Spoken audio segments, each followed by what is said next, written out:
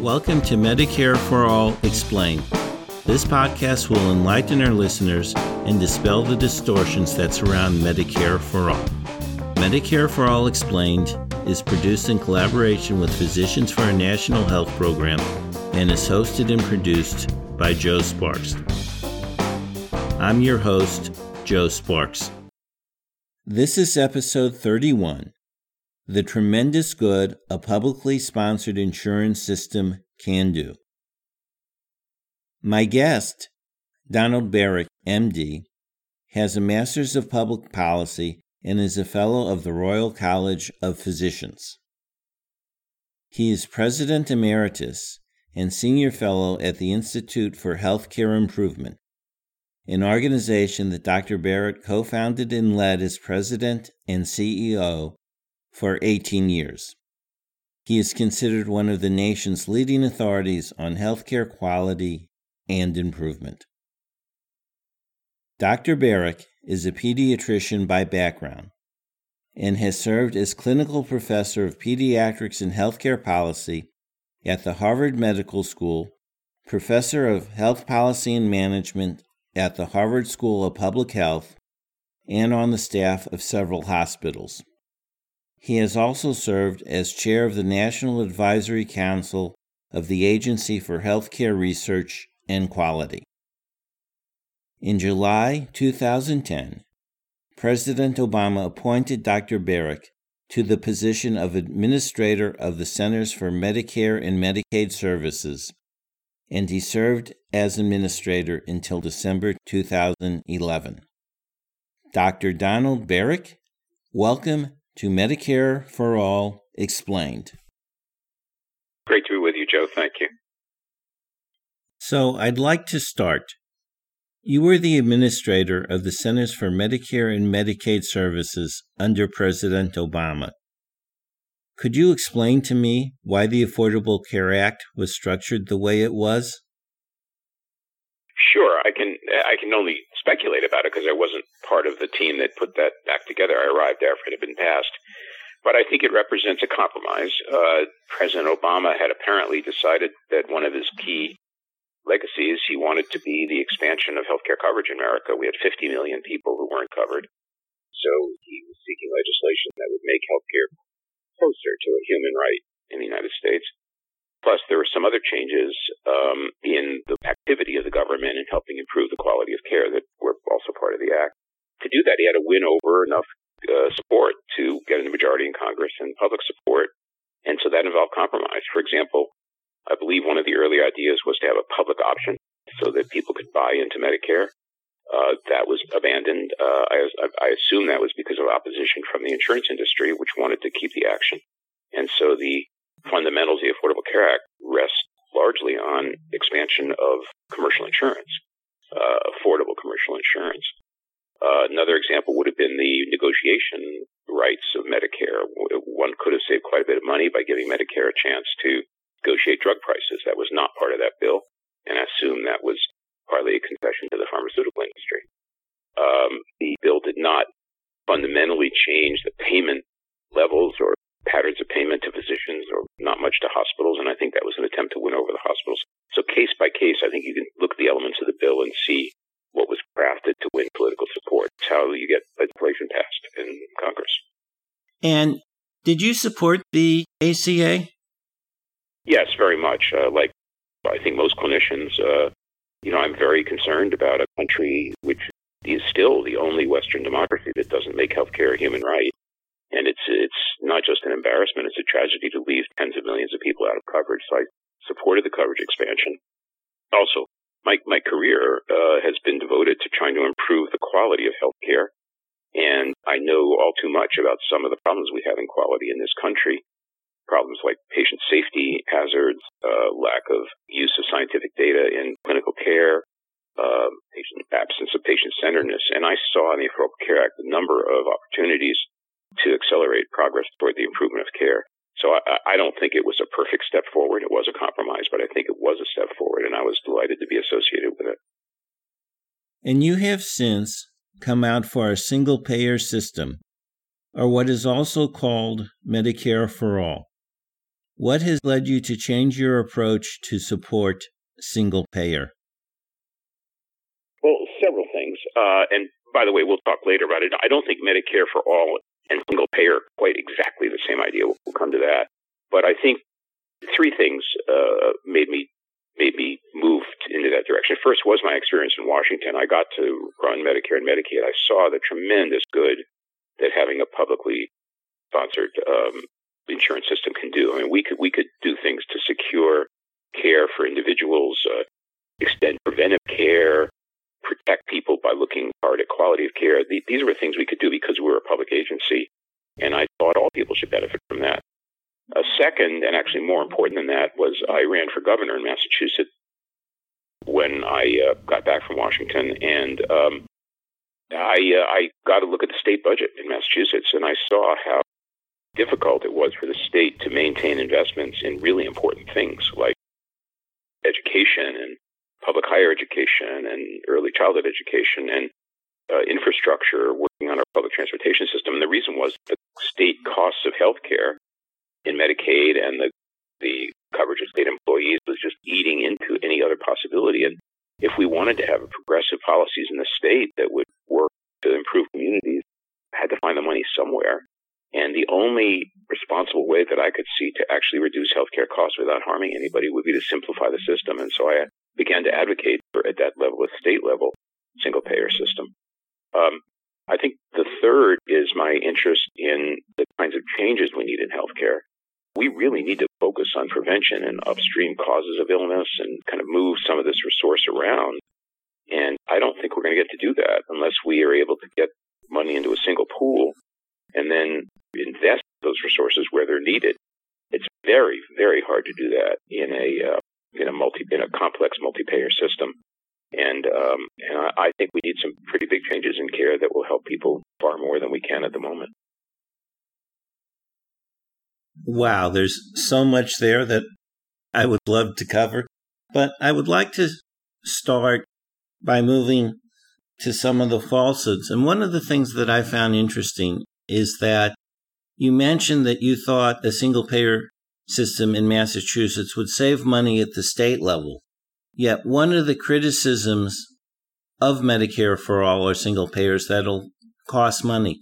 So from your work or studies, how much money do you think Massachusetts would have saved if they would implement a single-payer system at the state level? Well, I assume that the situation in Massachusetts is about as it is in the rest of the country.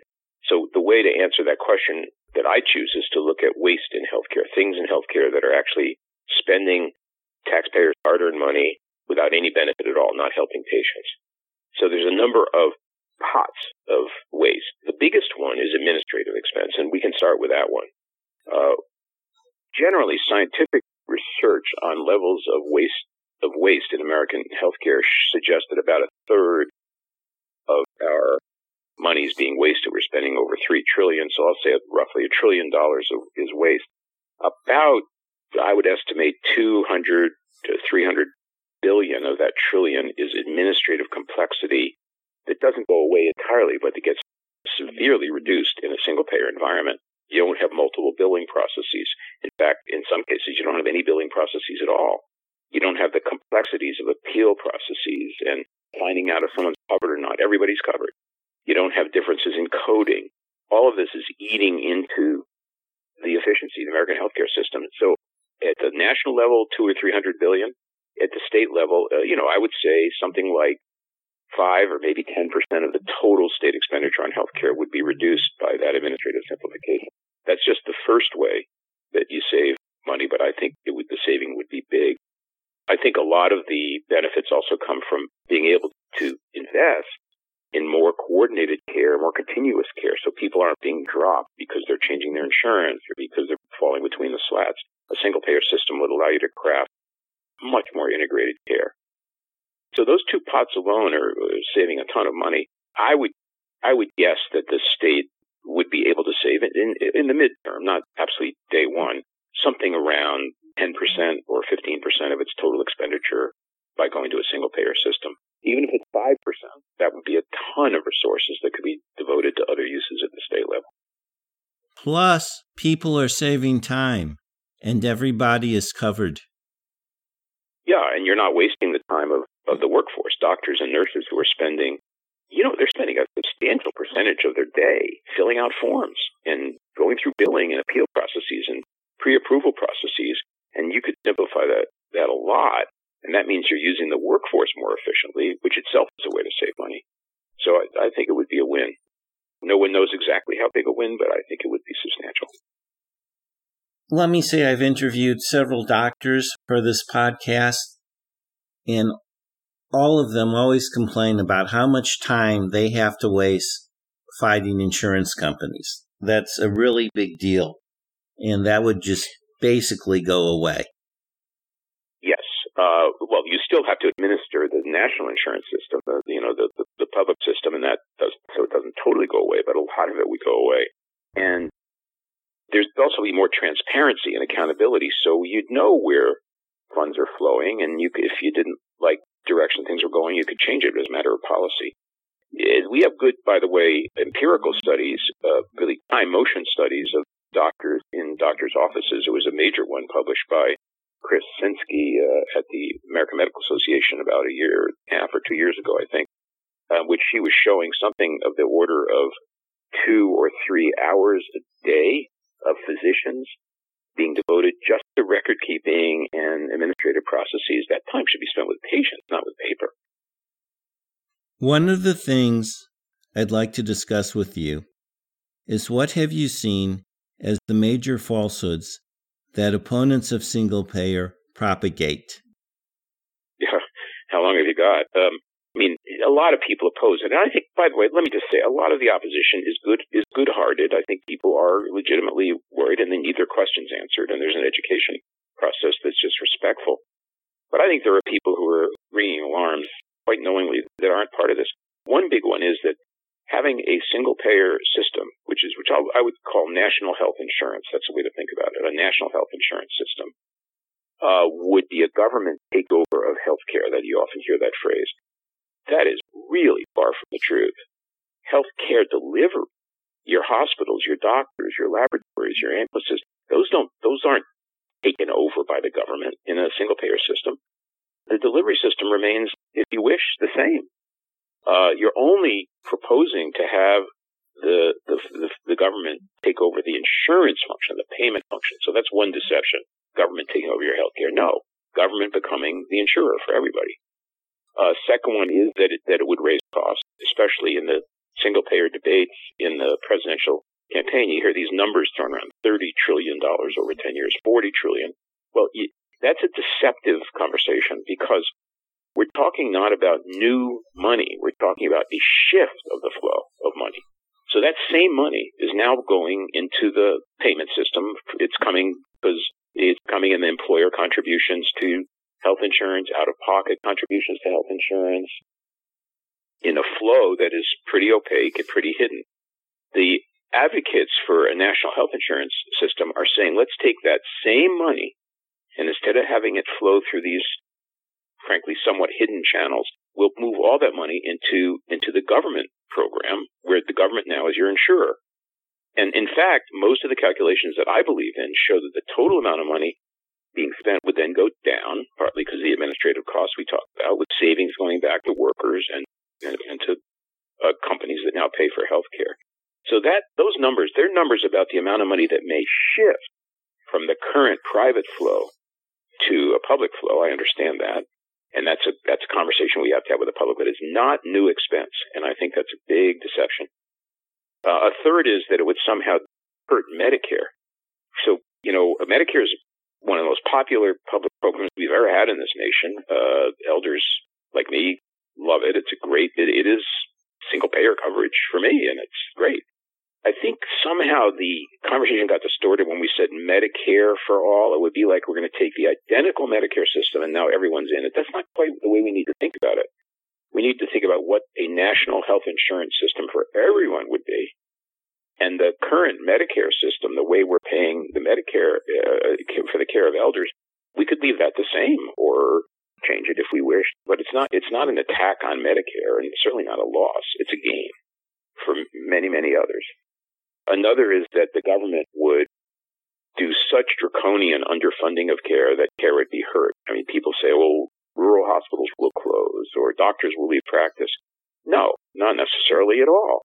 On the contrary, if we had a single-payer system, a national health insurance system, and we felt rural hospitals were vulnerable, we could then adjust payment to keep the rural hospitals vibrant. Right now, we can't do that because the payment system is so messy.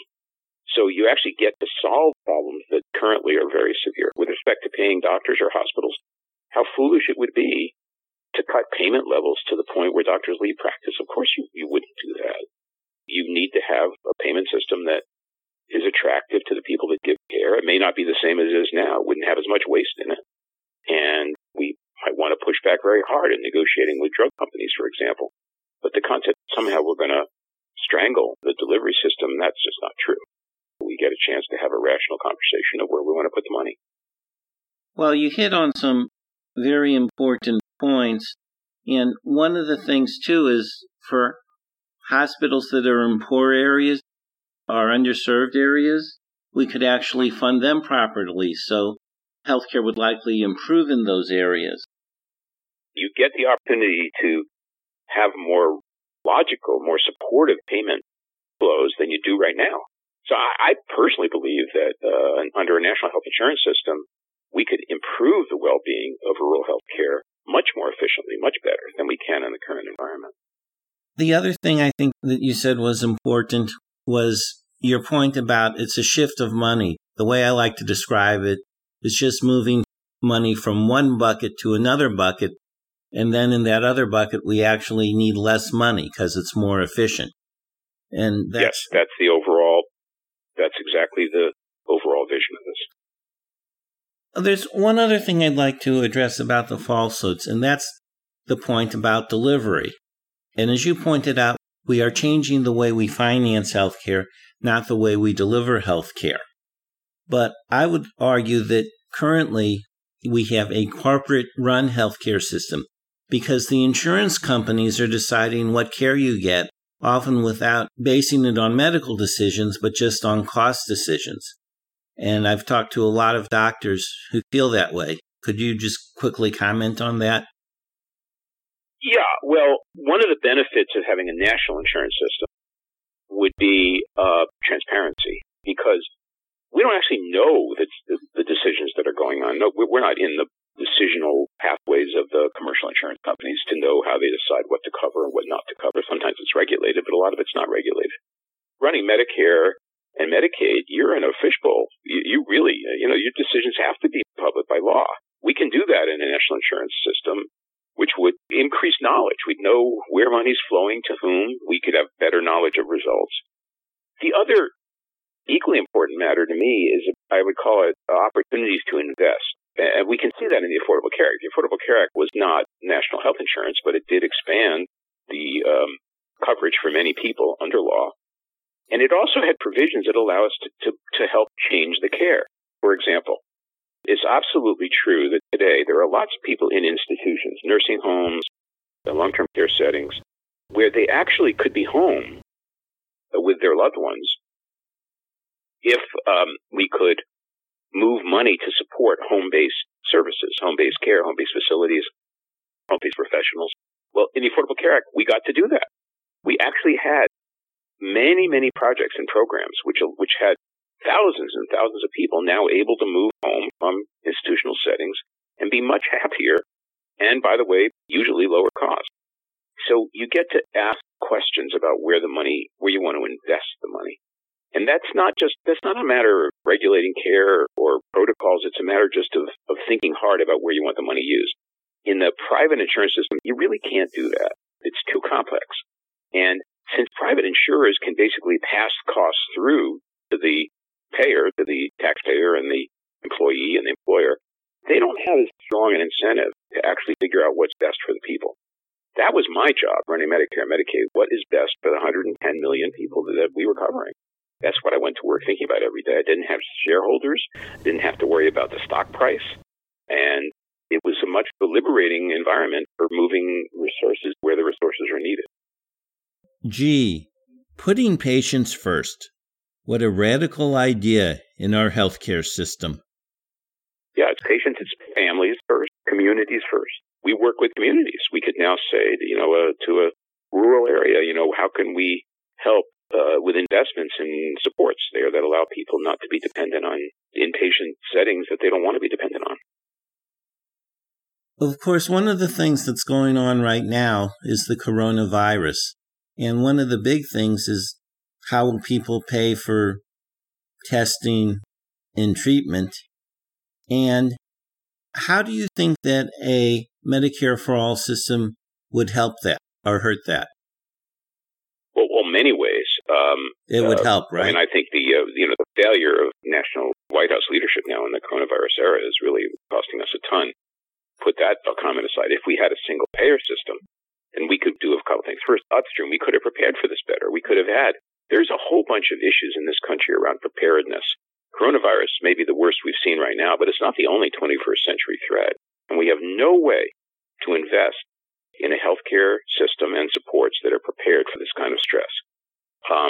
We're just running a gerbil cage of productivity and production in healthcare instead of saying, how are we going to invest in the future? Number one, a national health service system could do that. National health insurance system could do that. Second, coverage of everybody. Right now, as conferences are canceled and hotels come emptier and airlines are shutting down, and think of all the dislocations of people who live hand to mouth for their incomes, people who don't have the benefit of an ongoing salary during this period of time. What's going to happen to them? Are they going to go to sleep wondering if they get coronavirus, they're going to be bankrupt, that they won't be able to find health insurance?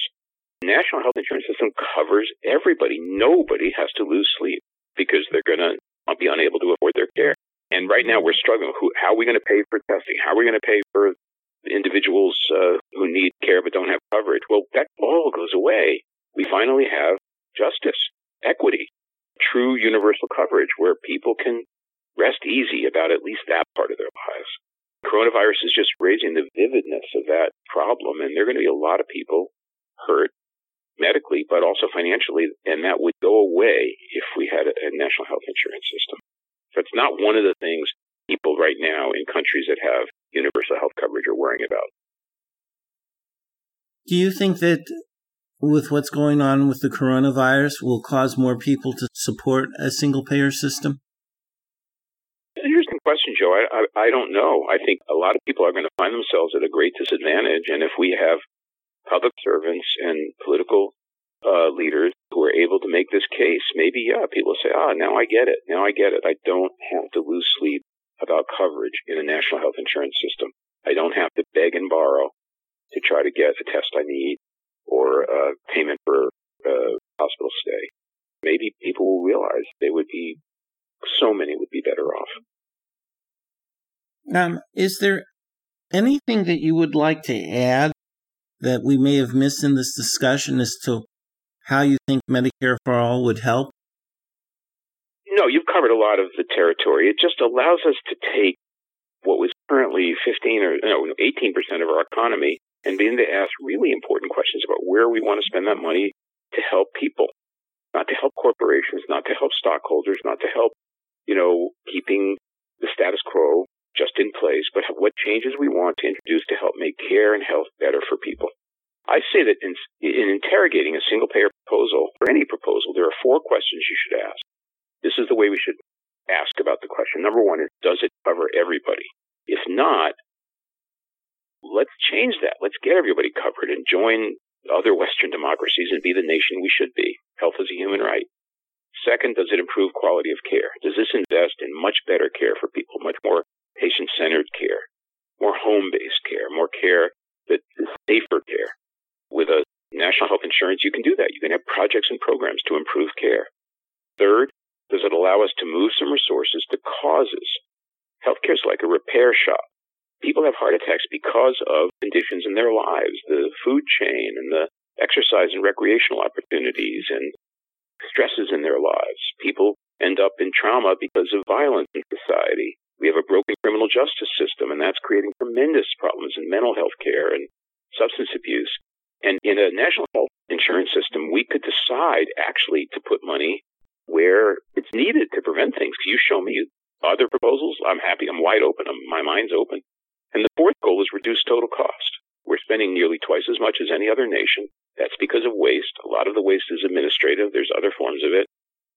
Let's ask about a proposal. Does it reduce cost? I say a national health insurance system would cover everybody, improve quality, allow us to put more resources into social determinants of health, and it would reduce total cost. I'm wide open to other suggestions. And one of the things to keep in mind is there are countries that have healthcare systems that perform better than ours that are not single-payer environments. And I'm not falling on my sword on the single-payer idea. I don't think it's like the only way to get better care. I think we should ask very trusting and respectful questions about other things we can do to improve care. So I don't think, especially at this time when it's so important to have a change of administration, I don't think at this time anyone should be falling on their sword on the single-payer agenda. I just think it's better. And I think we need an ongoing, respectful, mature national conversation about whether this is the way this country should go, at least in the long run, if not now. And I think when we cool down and look at what kind of country we want to be, I think it's going to look awfully attractive. And on that note, Don, I would like to thank you so much for being on Medicare for All Explained. Thank you so much, Joe, for your leadership and your help for understanding this important area. You have been listening to Medicare for All Explained. Information about this podcast can be found at our website, medicareforallexplained.org. The music for this show is Super Bubbly by Jesse Spillane. The logo was created by Lily Sparks. Thank you for listening.